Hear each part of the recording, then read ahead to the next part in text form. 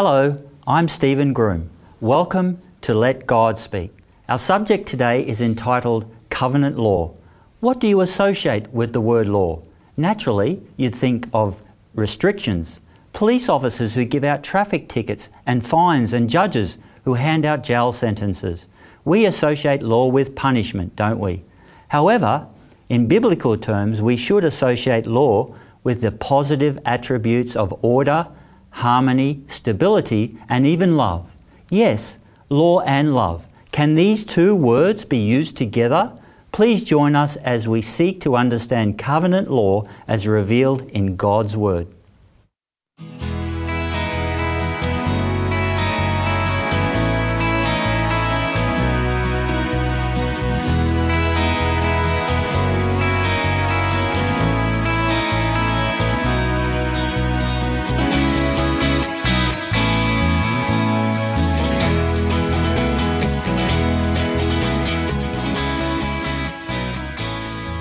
On our panel today, we have Adrian Craig and Rosemary Malkovich. Shall we begin with prayer? Okay. Dear Heavenly Father, I pray that you will be with us panelists, help us to communicate this important subject and help our audience to understand covenant law more clearly. We ask in Jesus' worthy name. Amen. Amen. It's already been shown that God's covenant in the Bible can be defined as a contract or agreement that God initiates to mankind in order to raise them from a sinful condition back into a restored relationship with God, a saving relationship. But I'd like to ask Adrian, can you define law for us that's associated with God's covenant? Law, as the Old Testament understands it, has to do with instruction, direction, guidance. The word, we use the English word law, but in the Hebrew it's Torah, which is instruction. It's a very broad term. Yes. And I believe that there's a text in Scripture, Exodus 34:28. Yes, I should read that. It says, Moses was there with the Lord 40 days and 40 nights without eating bread or drinking water. And he wrote on the tablets, the words of the covenant, the Ten Commandments. So the Ten Commandments and the covenant are linked together. So that's most important, that we can define the Torah or the Ten Commandments of the Decalogue associated with God's saving covenant, even to this day. However, Rosemary, is there evidence the God of the Bible ever reached other nations besides Israel to represent him? There were individuals that that are recorded in the Bible that God actually spoke to and was able to work with. And if we look in Genesis 20:33-6, we won't look at it now. There was King Abimelech. He was a Philistine, a heathen, as some people would call him, but God thought of him as a righteous man. He had integrity, and God spoke to him in a dream. And then in Exodus chapter 3, we're introduced to Moses' father-in-law, Jethro the Kenite, yes, who was a priest of the Most High God. And so he sacrificed to God. There's a number of places where Jethro comes into the story. Then in Genesis 14 with Abraham, we're introduced to Melchizedek. And in Hebrews, Jesus is acquainted with or associated with Melchizedek in the same order of priesthood. Melchizedek was the king of Salem, and he was a priest of God. So these are men that were living amongst who would be classed as heathen, but they were actually working for God, associated with God. And then, of course, there's Abraham. He himself came from Ur of the Chaldees, which was a pagan area. But he listened to God, and God was able to bless him and use him. Very interesting, thank you. So people outside of Israel were part of God's covenant. Well, Israel didn't exist at the time because they came through Abraham, but yes, God had different people. Of course, we know Noah and people like that earlier, but these are some of the others God worked with. And of course it applies to many nations, Steve. Yes. I mean, Romans makes it very clear that it was God's purpose that he might show glory through Pharaoh, through Egypt. We'll be touching on that later, won't we? We saw that God's covenant is associated with the Ten Commandments, but could the law or the Torah, as you mentioned, be associated with other things? Yes, according to Deuteronomy 4:14 and also verse 45, such words as statutes and testimonies are all associated with the word law. And the actual word testimony that's used about 60 times in the Old Testament almost exclusively refers to the Ten Commandments. Yes. So there's quite a use different words that are used in English to highlight the same thing. Yeah, so a very highly structured set of instructions for his people, wasn't there? So why did God provide so much instruction for Israel, and in what way were the instructions for their good, Rosemary? Okay, God was instructing them because they needed guidance in the ways that would reflect God in their society and to other people. They were a growing nation, so they needed law. All nations need law. Yes. And so that's what God was doing when he gave his law and his covenant to them. And they were supposed to be partners with him in it. He showed them how the law was supposed to be involved in every single part of their lives and their relationships with others as well as their relationship with God. And when you compared the law of God to the other barbaric nations around them, there was such a contrast that the other nations would see their laws and their harmony and their good society and how blessed they were and how everything got around, went on without the problems Yes. that the other nations had. They would say, what are these laws you have? They're so wise. So it was meant to demonstrate that these laws were to have a positive benefit upon Definitely. God's people, wasn't it? Bring them happiness in their social relationships Yes. and in the way that they related with other nations even. Yes. So what truth about the presence of God's law in the covenant relationship teach us about God's essential nature, Adrian? I think probably, Steve, it's good to go to the sanctuary service and you end up in the most holy place where God revealed his glory in the form of the Shekinah, and in the actual ark were the Ten Commandments. On top of the ark was the mercy seat. So you got law and you got grace going together, and that's the thing we need to keep in mind, that the law is given, but it's always in the context of grace. So the instruction that God is giving in order that they might know how to live in close relationship with him. And the law was a transcript of God's character, was it not? Exactly. It's the seat of his authority. That's why it was underneath him. And to do away with the law is to do away with God. Do away with God. Abraham Lincoln asked his debate opponent on one occasion, if I call a dog's tail a leg, how many legs has the dog got? And his debate opponent thought for a while and said, well, if you call the tail a leg, he's got 5. He said, no, you're wrong.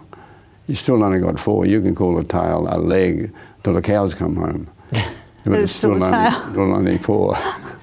So all I'm saying is the law is immutable, unchangeable, and to wipe out the law is to wipe out God. Yes. So does this connection between God and his law provide any security for us? It most certainly does, even though we can't always discern God's working in providence. We know that God is in ultimate control. And everything will work out the way that he has said in prophecy. So we can have a sense of security because God is in control and God is trustworthy. Yeah. And so then that should help us in our daily lives, no matter what is going on, no matter how haywire things seem to be. We have someone who is bigger than us. Yes. And who will make things work out. And so the word that comes to mind for me is reliability. God's law is reliable as God is reliable. And it provides security. Steve, could I just read some text? Yes. I'm reading from Psalms 19, beginning at verse 7, where it says, the law of the Lord is perfect, reviving or converting the soul. The statutes of the Lord are trustworthy. You've got these words again, statutes and testimonies. Yes. Making wise the simple. The precepts of the Lord are right, giving joy to the heart. The commands of the Lord are radiant, giving light to the eyes. The fear of the Lord is pure, enduring forever. And I could go on, but the very beautiful verses that highlight the centrality and the significance and the beauty of the law. Well, it goes on to say the judgments of the Lord are true and righteous altogether. Yeah. And what that stands out for me is that these attributes are all for our benefit, aren't they? There's nothing negative in what the Lord does for us. Yeah. I actually have a quote here from Walter Beach from the Dimensions in Salvation, and I think it's absolutely brilliant. I think it's fantastic. And he says, "The assurance that God is reliable and dependable lies in the truth that He is a God of law. His will and His law are one.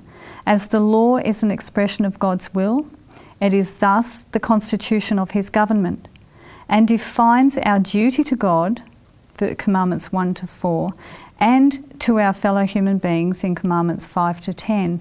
God says that right is right because it describes the best possible relationships. Therefore, God's law is never arbitrary or subject to whim and fancy." And I love this statement.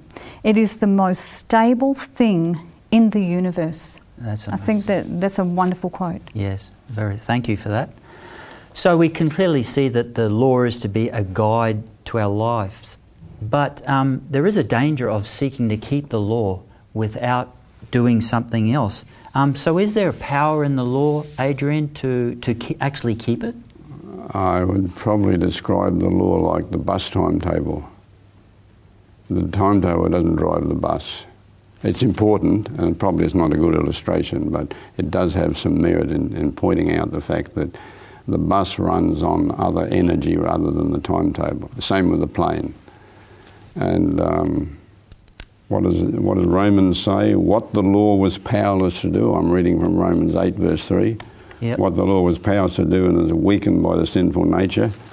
And I should read Romans 8, verse 4.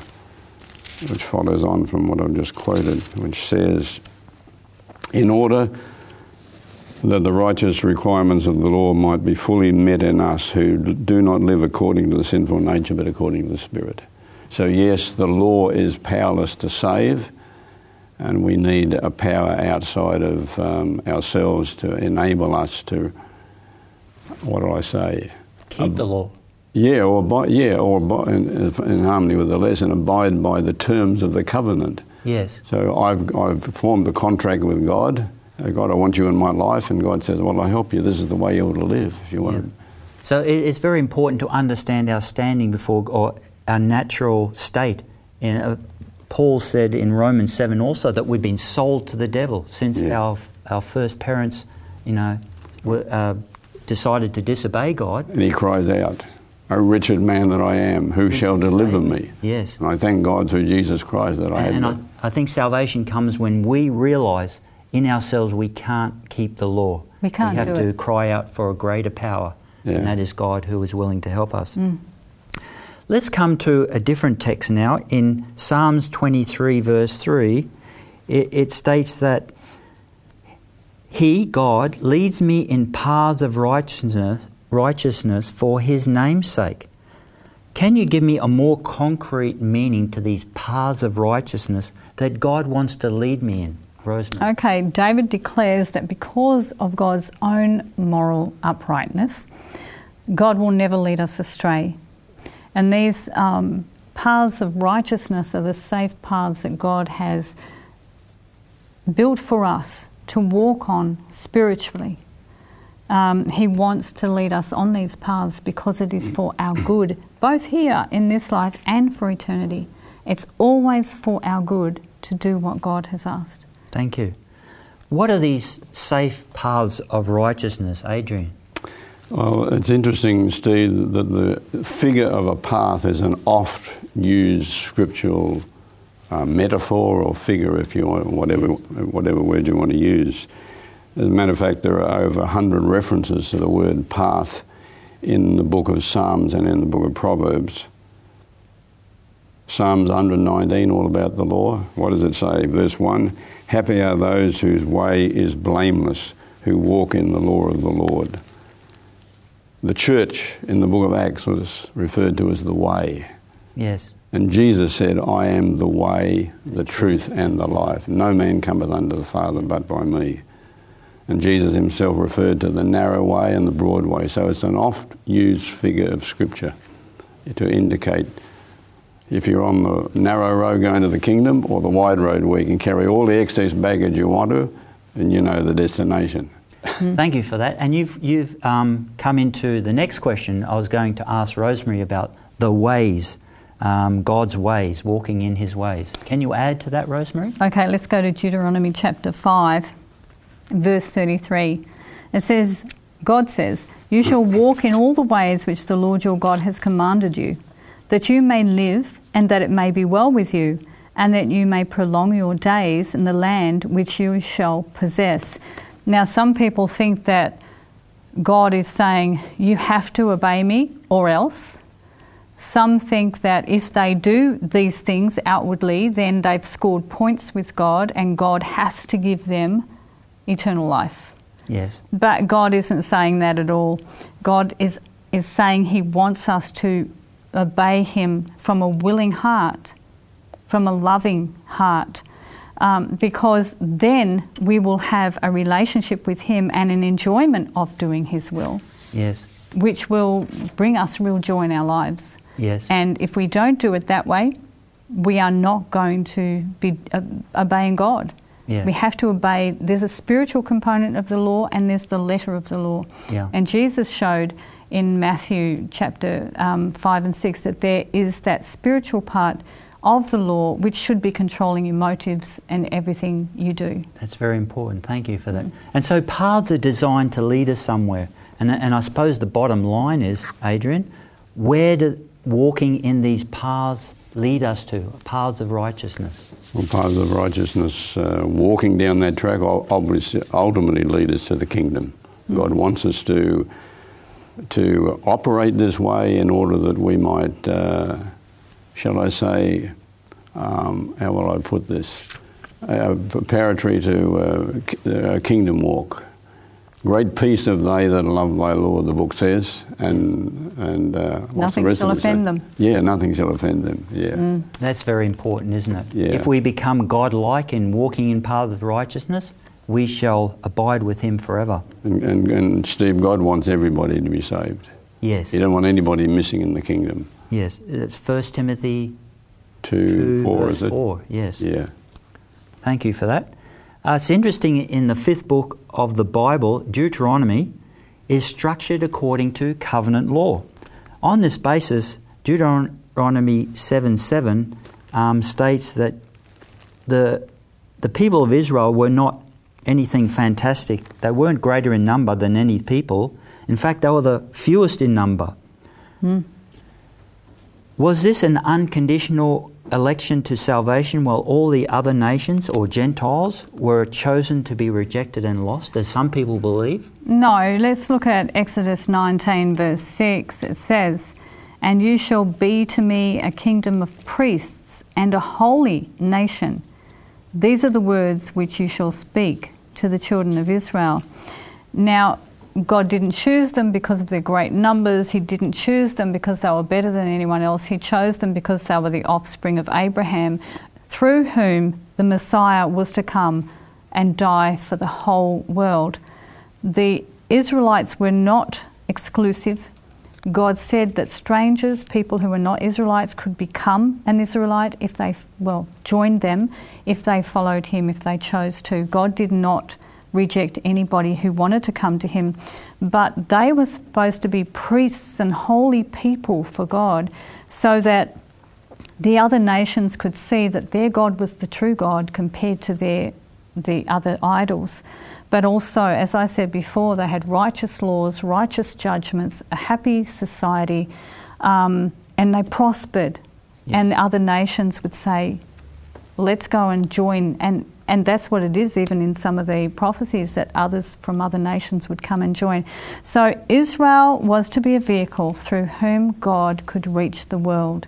They were to teach and to show by example the love of God and the righteous laws of God. Thank you for that.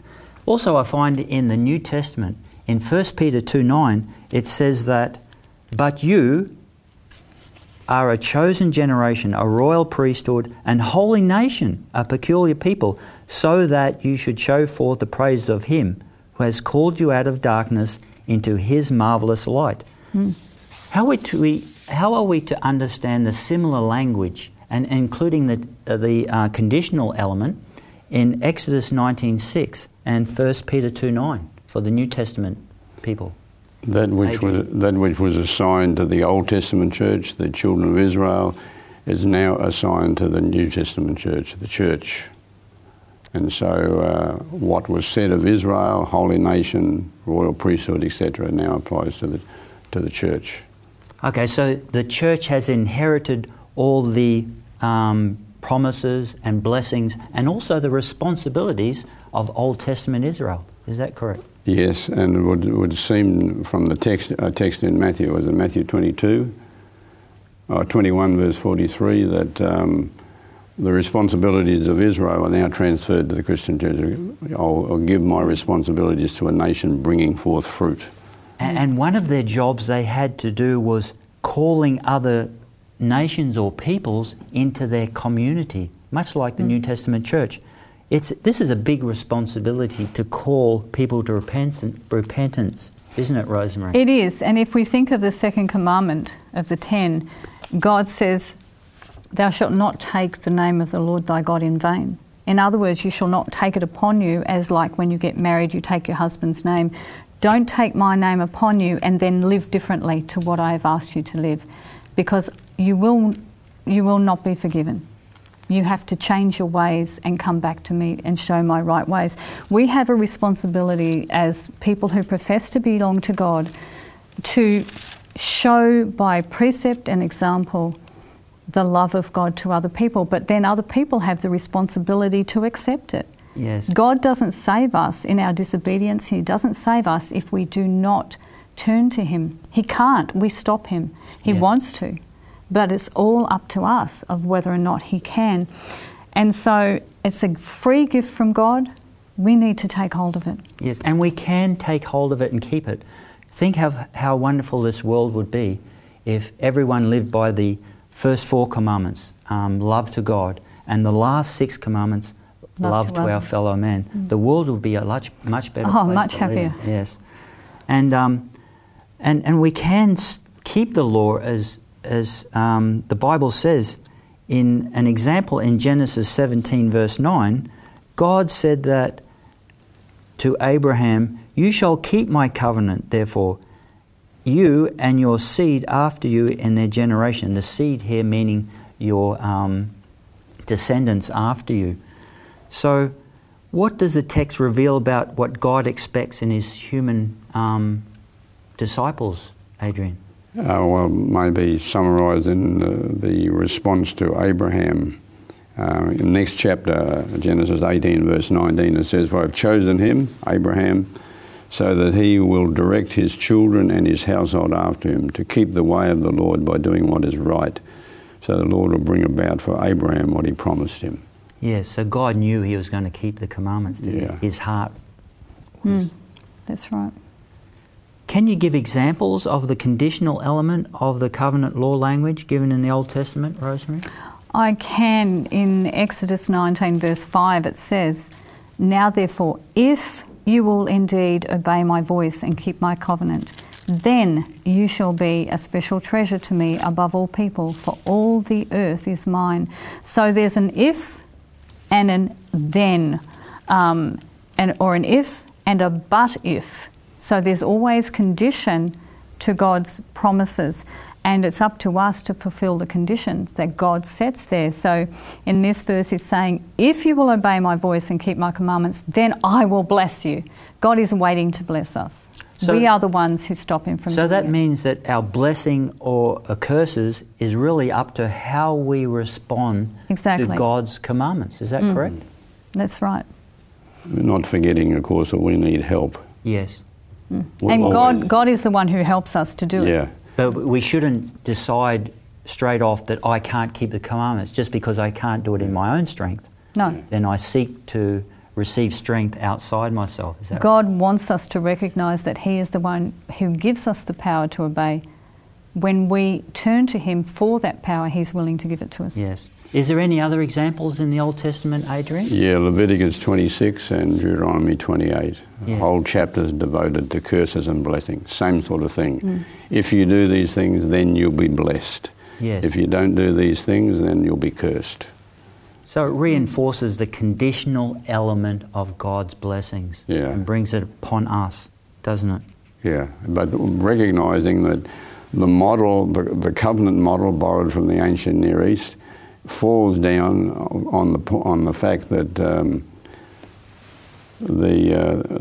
leader says, "This is what I want you to do," and the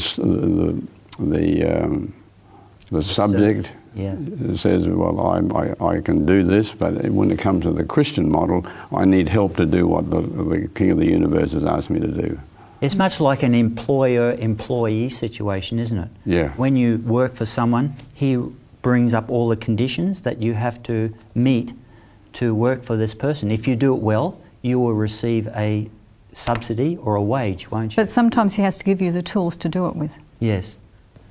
And so we've seen the examples of covenant law in the Old Testament, and indeed most of Exodus and Deuteronomy is full of these conditional elements. Is there any examples in the New Testament of covenant law that we can see a continuation of this conditional element of how God treats people? There are 27 books in the New Testament, and at least 11 of them have if and but if statements in them. And the best ones that we can see are in Revelation 2 and 3, which talk to the 7 churches of Revelation, as they are called. In each one of them, God has an introduction, or Jesus has an introduction to the church. Then he has a historical prologue or opening. And then he has a stipulation or requirement, the blessings and cursings, and then an encouragement from the Holy Spirit to end with. And they're all the same. They are the covenant promises. Thank you, Rosemary. Thank you, Adrian. In the precepts of God's holy law, he has given a perfect rule of life, and God's covenant makes his claims upon human beings until the close of time. Christ showed by his example and his teachings that obedience to its precepts comprises the whole duty of man. This covenant law of God's 10 Commandments can only be kept through a saving relationship with Jesus Christ, who died for us and ministers for our salvation today. Why don't you pray for this power of the Holy Spirit so that you can enter into the covenant relationship with God through Jesus Christ? We are glad you joined with us today on Let God Speak. You can catch up on all our past programs on our website, 3abnaustralia.org.au. Teachers' Helps can be downloaded from there also. You can email us on lgs@3abnaustralia.org.au. Thank you.